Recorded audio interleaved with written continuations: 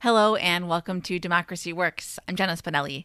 We are taking a quick break on the show this week. We have some big episodes in the works for you over the next couple of weeks. But in the meantime, we are going to rebroadcast our conversation with Peter Pomerantsev that originally aired in May of 2021.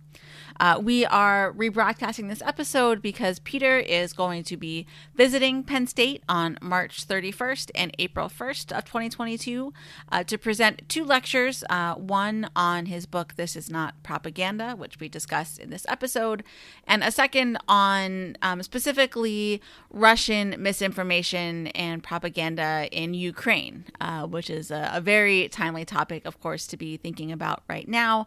So we are excited for both of these lectures, and both of them will be live streamed. So if you would like to hear more from Peter, you can visit the link in the show notes to register for one or both of those events. We will be back next week with a new episode, but in the meantime, here is our conversation with Peter Pomerantsev from May 2021. From the McCourtney Institute for Democracy at Penn State University, I'm Michael Berkman. And I'm Chris Beam.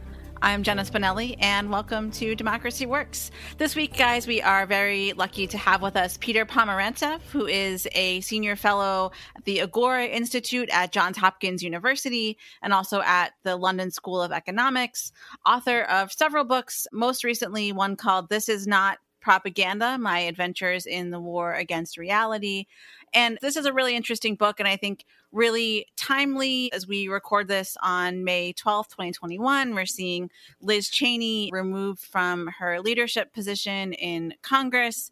Peter's book, and we talk about some in this interview, really traces the history, the evolution of what we come to think of as propaganda. It also picks up on several themes we've talked about on the show before, where really the distortion is the point. And it's all about kind of sowing confusion over what's true and what isn't. And I think that we saw that come to a head with everything that's happened around Liz Cheney. Do you guys agree with that? Yeah, I do, Jenna. So today, just this morning, Liz Cheney was removed from her leadership position in the Republican House Conference. Now, usually that would not be particularly big news, but the reasoning behind it is really worth digging into a little bit. And the problem is not that Liz Cheney has strayed from the rest of the conference on any kind of ideological matters. I mean, Liz Cheney is right in the middle, right in the heart of conservatism as we've come to know it from the Republican Party. But instead, they had to remove her because she will not go along with the lie that Donald Trump won the election. And is everyone else in the Republican Congress a liar? That's not exactly right. It's more that they simply no longer feel any particular need to conform to or to take seriously the truth. There are just other objectives that are just far more important. And whether that is their own self-interest in keeping the office or keeping the Republican Party together, however you want to frame it, it's simply that the truth just doesn't measure up in terms of being something that requires our allegiance. And if Donald Trump says that he won, then he won. And it doesn't really matter if the facts are otherwise. But think about how we got to this point a little bit, Chris. We've had something like 60 or 61 court decisions. We've had certification by multiple states. We had certification in the House of Representatives. And certification by Trump's own Department of Justice.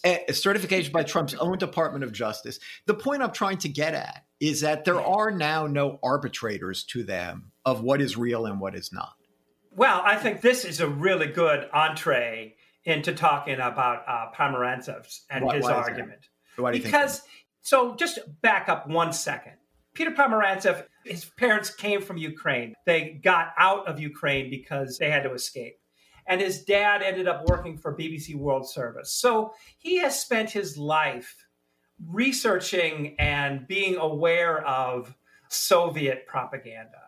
And he says that Russian propaganda is just different from Soviet propaganda. With the end of the Cold War, Russia didn't stop putting out lies, but they did it in a much different way. What the Soviets were lying, right? They would say that the CIA caused AIDS, and they would give this argument about how that happened. But what the Russian propaganda does is it simply just throws out so many claims that it's impossible to know for anybody just listening to have any sense of what the truth could be. Yeah, what I read him saying is that what the Russians had perfected through propaganda, or, what we saw in what Orwell talks about.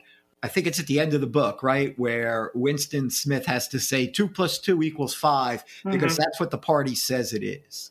Right. So these techniques have been around for a very long time. The reason I found this book kind of chilling, actually, was that these techniques that he is arguing had been perfected over years by totalitarian leaders of all types are now easily facilitated through social media. And so now it's all over the place. Yeah, so I think that is a very good outline of some of Pomerantsev's arguments and how they relate to what's happening currently. So let's go now to the interview, then maybe come back and talk about how we find our way forward through this mess. So let's go now to the interview with Peter Pomerantsev.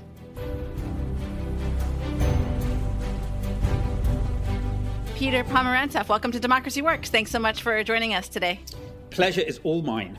So I was struck by many things in your book. This is not propaganda, but one of the things that jumped out at me the most, and I think a good place to start this conversation, is some of what you describe about what happened in Russia after the fall of the Soviet Union in the 90s and into the early aughts, and how some of those trends have spread to the West in more recent years. Can you give us the lay of the land, what happened there, and then how have some of those trends spread further throughout the world? Sure. I mean, you would understand, Russia in the early 1990s sort of goes through an early version, a lot of the kind of cultural political cataclysms that we then see play out in what we used to think of as the West. And, what do I mean by that? I mean, why did the future arrive first to Russia? I mean, by 1993, all kind of versions of a coherent future that everyone can believe in have fallen apart. First, communism that no one really believed in anyway. And then the kind of, euphoria around democratic capitalism, making Russia successful within 3-5 years, which is literally what some intellectuals thought, many intellectuals said, is obviously a complete mirage by 1993. And at the same time, there's all kind of versions of the future, or all kind of rational versions of the future run out. You have this massive sociological change where all the old social identities and the old professions and the old industries by which people defined themselves and understood themselves fall apart as well and disappear. And people are just in this weird flux. And it's reflected in the art of the period, in the poetry of the period, which starts grappling with what some of the kind of modern artists at the time call kind of a sort of the collapse of meaning. Words don't mean anything anymore. The words left, right, communist, capitalist, middle class, proletarian, it's all gone. People are just in this crazy flux. And the political propagandists at the time realized they can't sell people anymore on here's a vision of the future, or here's left-wing ideology or right-wing ideology. And they turned to a bunch of stuff which we're now very familiar in the West. Nostalgia starts to dominate. With no vision of the future, nostalgia conquers everything. And when facts stop delivering any kind of coherent version of the future, there's a rebellion against facts. And you have these troll-like politicians emerged who are really, you can't tell whether they're jesters or menacing. And it's very interesting listening to the speeches of somebody like Zhirinovsky from 1993, which almost word for word and all tone for tone anticipate Trump. But also the reaction of the people, it's just this kind of massive carnivalesque trolling that you really can't quite put your finger on in terms of any ideology. and where truth just goes out the window. Because if the facts aren't telling you that your life is getting better, who the hell needs facts? And there's almost kind of a carnivalesque rejection of factual language. And perhaps the last kind of ingredient that's important is that because there's no left, right, propagandists start having to kind of create elections. And every time they do so, in order to get a majority, it's not around kind of left or right or even different classes. It's around creating some idea of the people. Yeah, it's this kind of pop-up populism that we're all so familiar now. And you've got to kind of create the people in you every time. You've got to work out the various kind of different, often private grievances people have and say, I'm going to be the thing that solves this problem for you. But really on an emotional level, the propagandists I talked to in looking at who ran the 96 and 99 election campaigns, they were like, in 1999, in Putin's first election, we gathered everybody around the idea that they were left behind. And this was their last chance to get it right. So literally gathering the left behind, which was a completely disparate group of people. It was intellectuals and KGB. It was military people and environmentalists, people with nothing in common, but they just had a lot of grievance.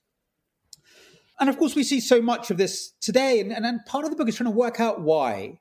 And I suppose the very tenuous conclusion that I come to is that we're sort of going through a lot of the spasms that Russia went through very suddenly in the 1990s. And we're going through them much slower. And I'm not saying the result is going to be the same. But that sense of a loss of the future or a coherent future disappears for most people after 2008. We know a lot about how whole industries have disappeared, how social roles have disappeared. Social media has kind of fast-forwarded that sense of instability, that sense of churn. And a lot of the context is similar and maybe in a deeper way. We kind of constructed our idea of the future in competition against the Soviet Union. There was a dialectic going on there. We kind of relied on each other to say, no, communism is producing a better society. No, capitalism is. And when that competition collapses, we basically get left with one version of the future, some sort of globalized capitalism, and then that kind of runs out of juice. I'm not saying that the West is going to be like Russia, even though I think there's something to learn about what happened in Russia. But we're going through some of those crises that Russia went through. I very much hope we'll solve them differently. I'm not saying we'll end up with a Putin-like figure. We're very different systems. Right. And on that point about solution, there are any number of things we could talk about as far as platforms and algorithms and all these things. But taking a step back from that, it seems like a lot of these solutions we hear about are kind of on the supply side of disinformation, right? We have to limit the amount of it people consume.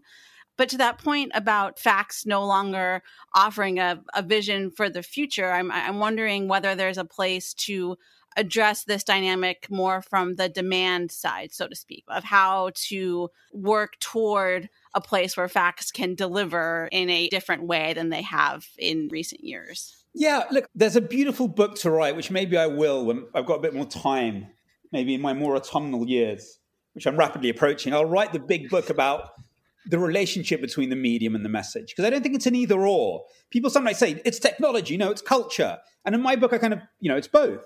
And it would be wonderful to explore in detail how they reinforce each other and how the medium changes with the message and the message with the medium.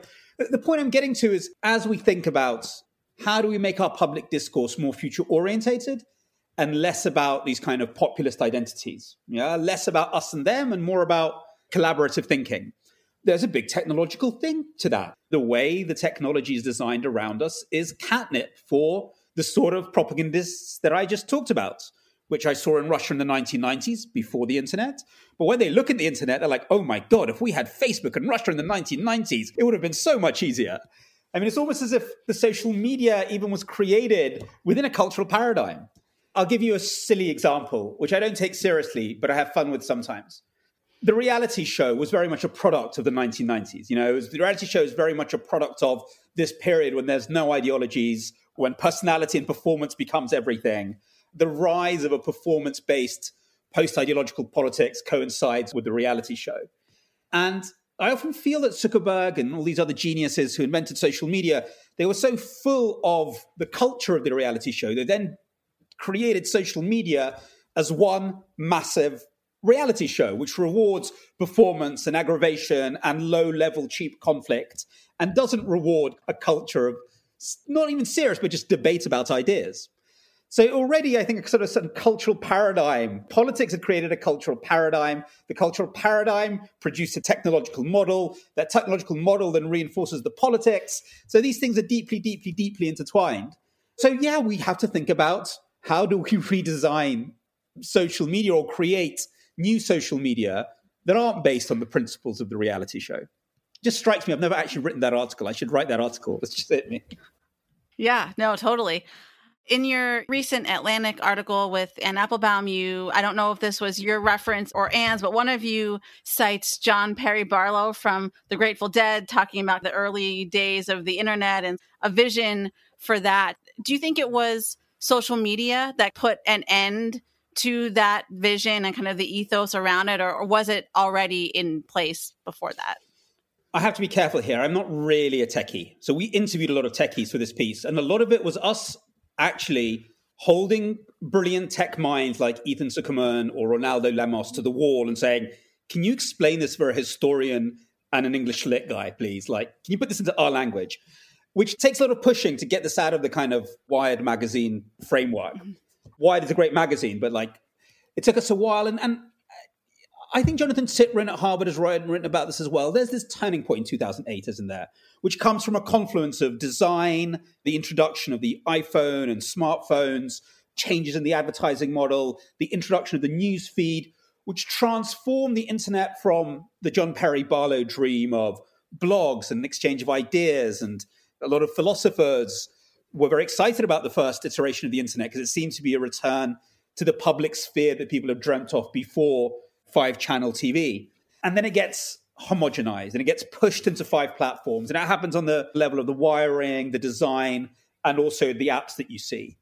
So now it is reduced to 4 or 5 apps. It feels like a mall with 4 or 5 stores instead of a beautiful bazaar with many, many different things.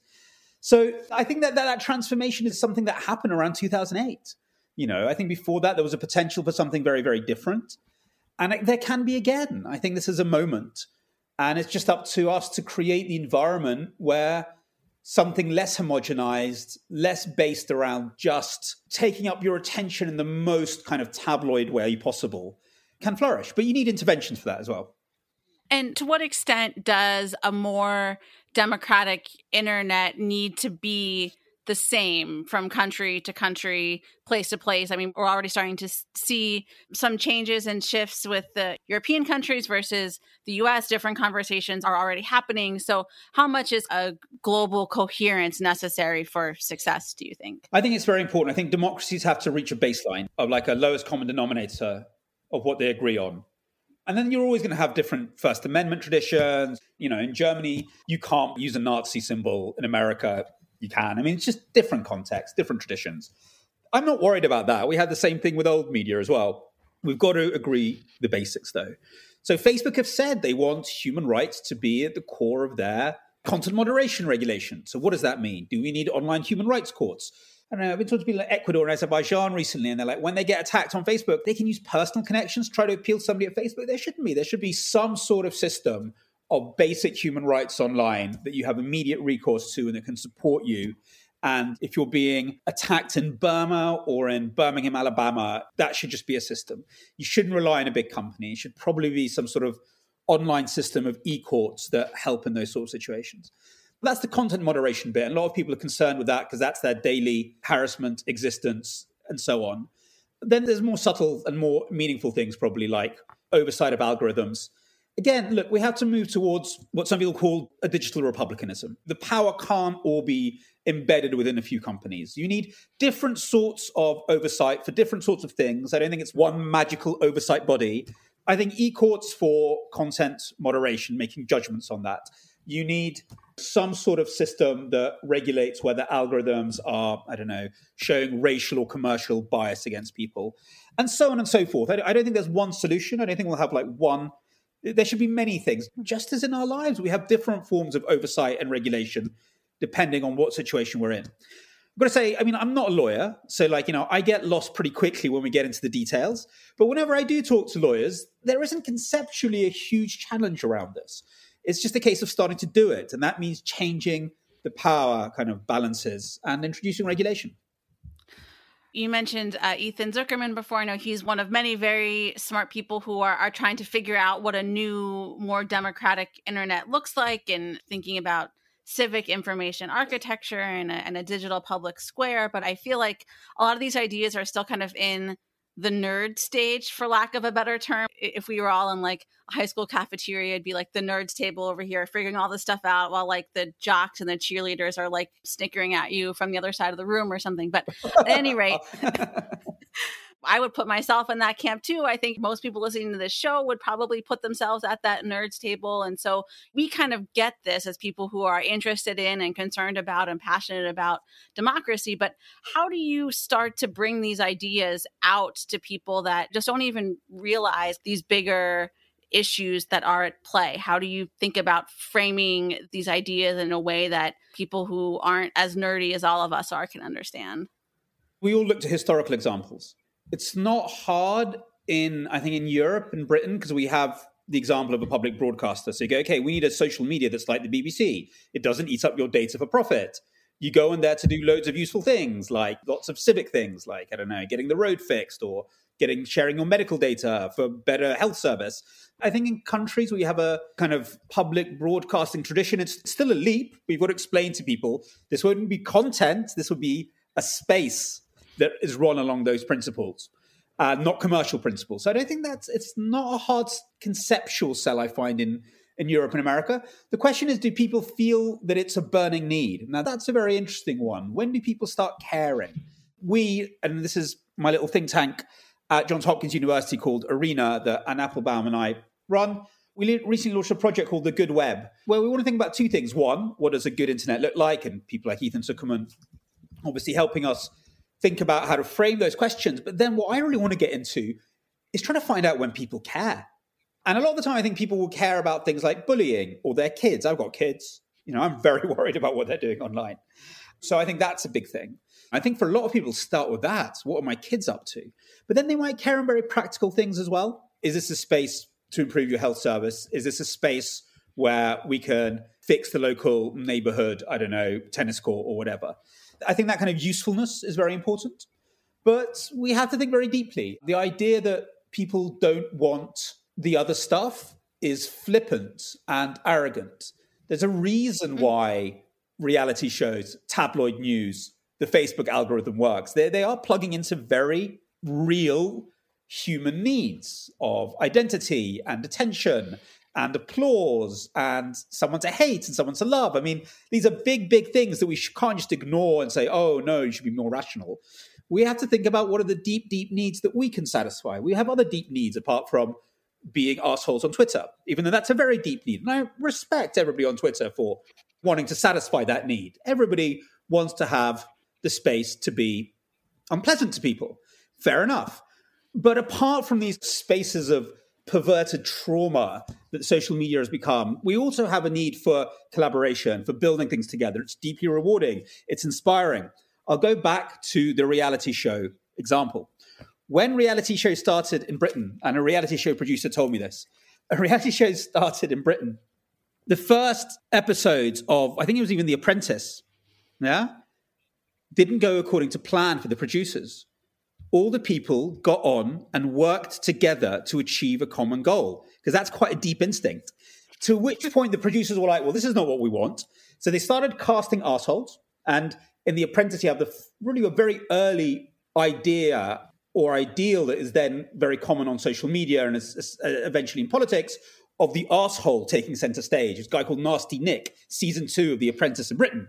Cast by the producers in order to, okay, enough of this collaboration stuff. Let's put some assholes in there. Let's engineer nasty low-level conflict, which I've got to say did well for ratings. But what I'm trying to say is, that's not the only thing that we need. We need other things as well. And we could think of a design of social media that was based on the first season of The Apprentice, not season 2. And we have that, by the way. We have that. There are platforms that do that. That brings up another question I've been thinking about, which is that democracies have always struggled with whose voice gets to be heard and at what level. And there's these power dynamics. Do you see a way to address some of those larger dynamics as part of this reimagining of what the internet, of what our online lives look like, this bigger reset that you've been articulating? Or is that perhaps too much to think about, that we can fix everything that's wrong about the internet and also fix systemic racism and all of the kind of inequities that have been part of democracy? I think we have this tremendous chance. I think that we have a tremendous chance. I mean, even with the kind of weird way that social media operates, we've seen sort of like amazing things happen, whether it's Black Lives Matter or Me Too in the West, but also in authoritarian countries. So if we had ways of furthering those discourses, which worked better than Facebook and Twitter too, because they're not designed for that. They're designed for like sucking data and doing advertising. But in this kind of distorted environment, we see how it can be used to positive effect. Think about how well it could be in something that was used differently, or that was designed differently with a different aim. So I didn't have that kind of the same, I don't know, I'm going to come over as a lefty when I'm not really. But I do think we need spaces in our discourse that aren't all about profit, basically. And I think history has shown that, whether it's the village green or the agora in ancient Athens, there's nonstop this search for kind of a space where, okay, for a public sphere. I mean, that's the definition of it, where these things can happen. And I do think it can't just have commercial priorities built within it. We already see great things happening. Think how much better it could be. There's massive progress already happening. I really like a concept that a Canadian-British academic called Heidi Tvorek put forward, expanding free speech to the idea of free, full, and fair speech. Now, I really like that one, because I think just free speech has been kidnapped and perverted in so many ways, through to authoritarians unleashing bot and troll armies at people and saying, oh, that's free speech. I like this concept of full, free, and fair speech. I mean, it keeps the free bit. That's a kind of a sine qua non. The full one, I think, is a lot about bringing people in who are marginalized, or bringing new voices in, making sure that everything from internet design through to access at the end of the day is full. And then fair. Fair is the tricky one, Fair is the one that we're going to have 100 philosophy seminars on.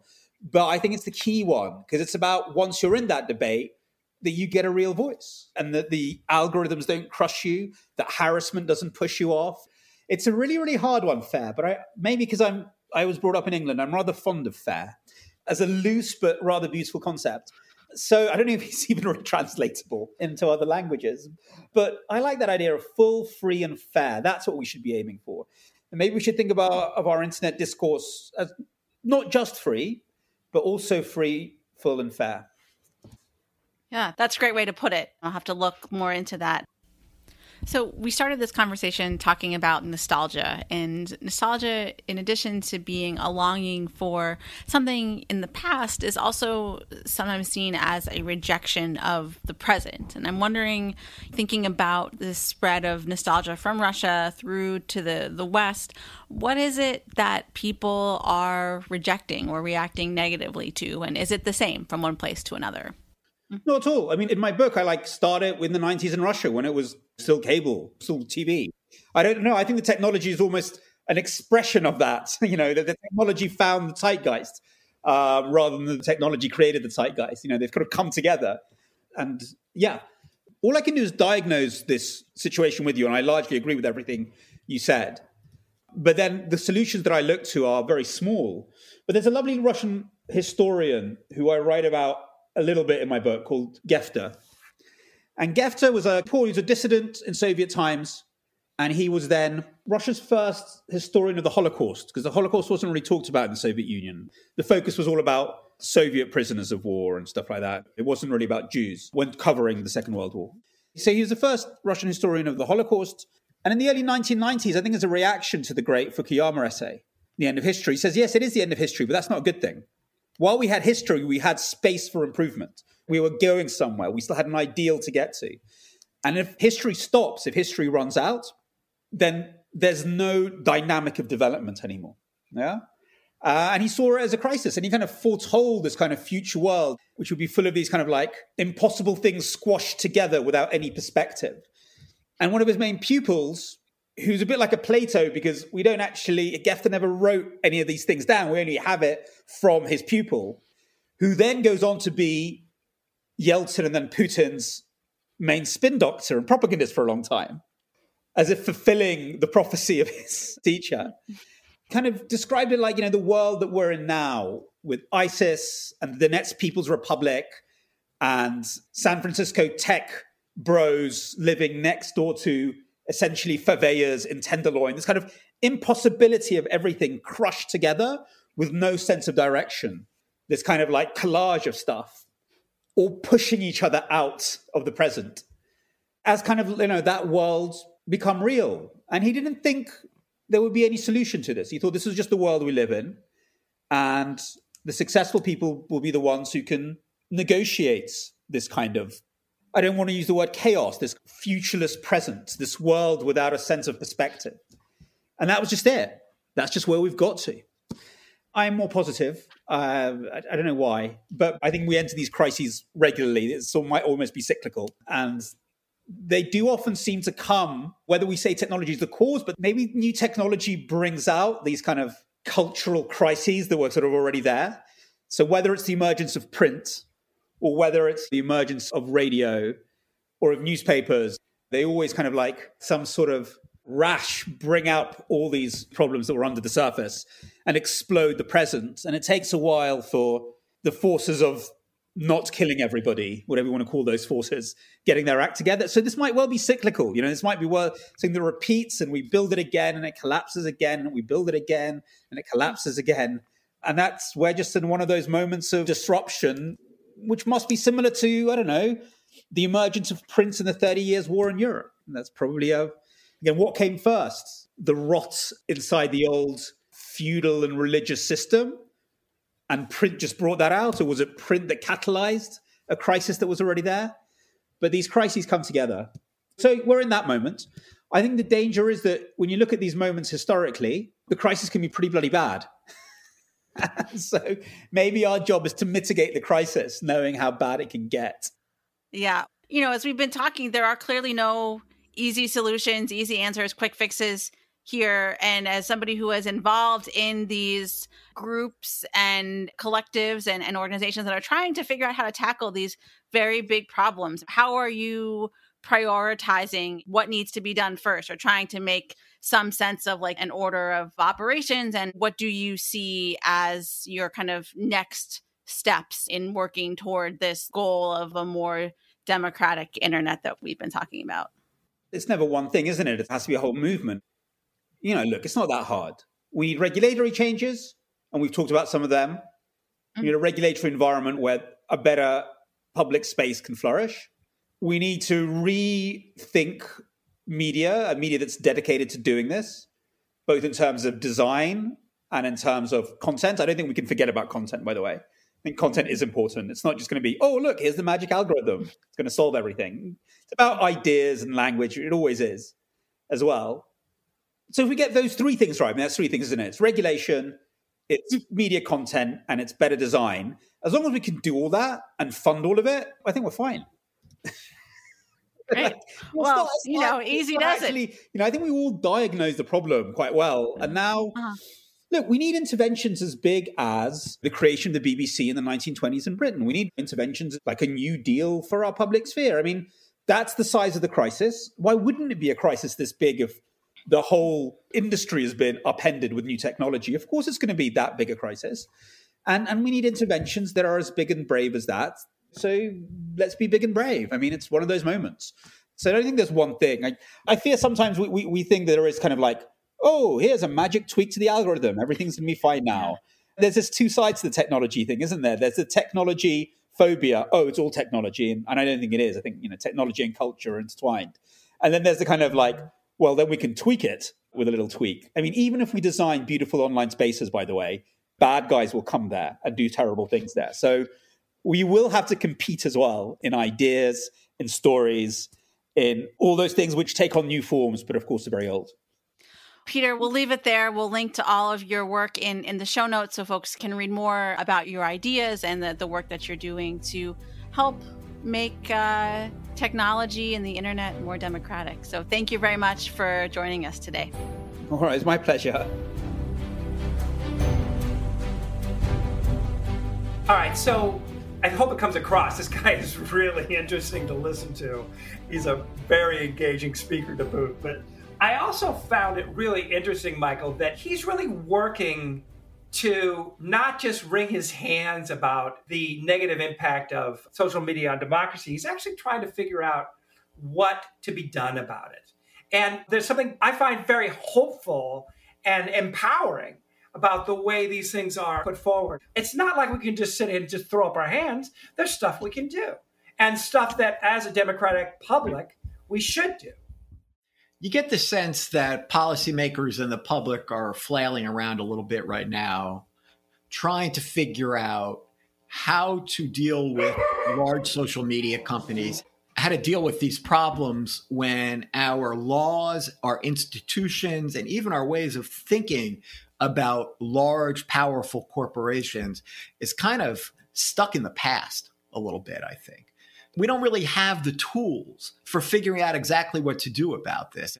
Well, the idea that just as the corporations and industries of the 19th century had a right to make money, but did not have a right to pollute and undermine public goods, namely the environment, rivers, air, whatever. Right. They had externalities that could be regulated. Right. And so that's the argument.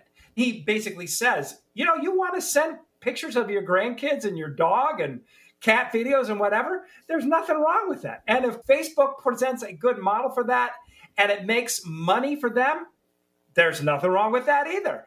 But when the mechanisms of Facebook push our society in a way that makes democracy harder to sustain, then the democracy has a right to step up and say, you can't do that. Or at least to use mechanisms to mitigate those effects. It is, except here we're talking about regulating speech. Yes. Which has levels of protection well beyond companies have when it comes to producing goods. Right. And he takes the point, right? And he says that speech needs to be free, fair, and full, right? He would argue that if you don't accept that as a standard, then you are leaving democracy with one hand tied behind its back. It makes it impossible for us to sustain the kind of argument that we must have if democracy is going to function and function well. But when you think about this whole thing around the lie about the election, which I think we both agree is really very insidious and damaging to American democracy and to the legitimacy of the Biden administration and to whatever it is that Biden might end up doing or trying to do. And I know this is a point you've made before, too, how much of this is just rooted in this weird devotion to Donald Trump himself and the fact that Donald Trump has such a hold over a certain percentage of the Republican Party. But, the reason this is a problem is because of the Republican Party. The Republican Party, what's going on there right now, I think is unprecedented in my understanding of American political history. Consider what it's about. It's not around ideology at all. It's entirely around whether or not you accept the lie or you don't accept the lie. We talked about this a little bit in the first section. How is that not purely Orwellian? This, and this is, I think, goes back to Pomerantsev. The point about this indifference to truth is both a supply issue and a demand issue. It's not just that people are spewing it, but it's also that people, the broader population, is more accepting of it. People aren't stupid, but for whatever reason, people are receptive to the idea.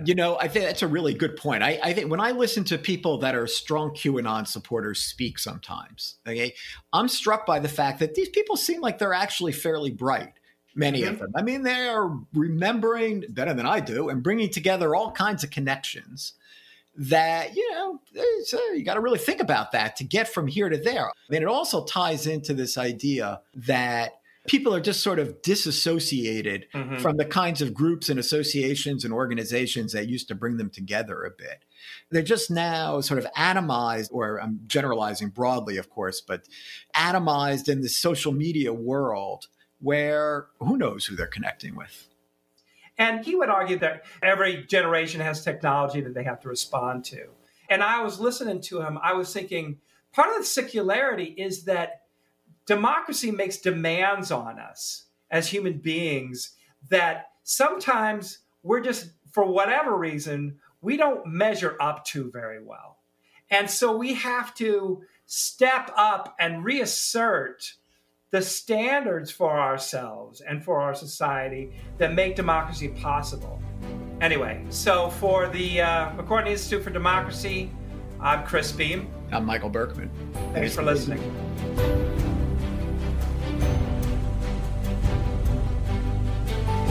Democracy Works is produced by the McCourtney Institute for Democracy at Penn State and WPSU, Central Pennsylvania's NPR station.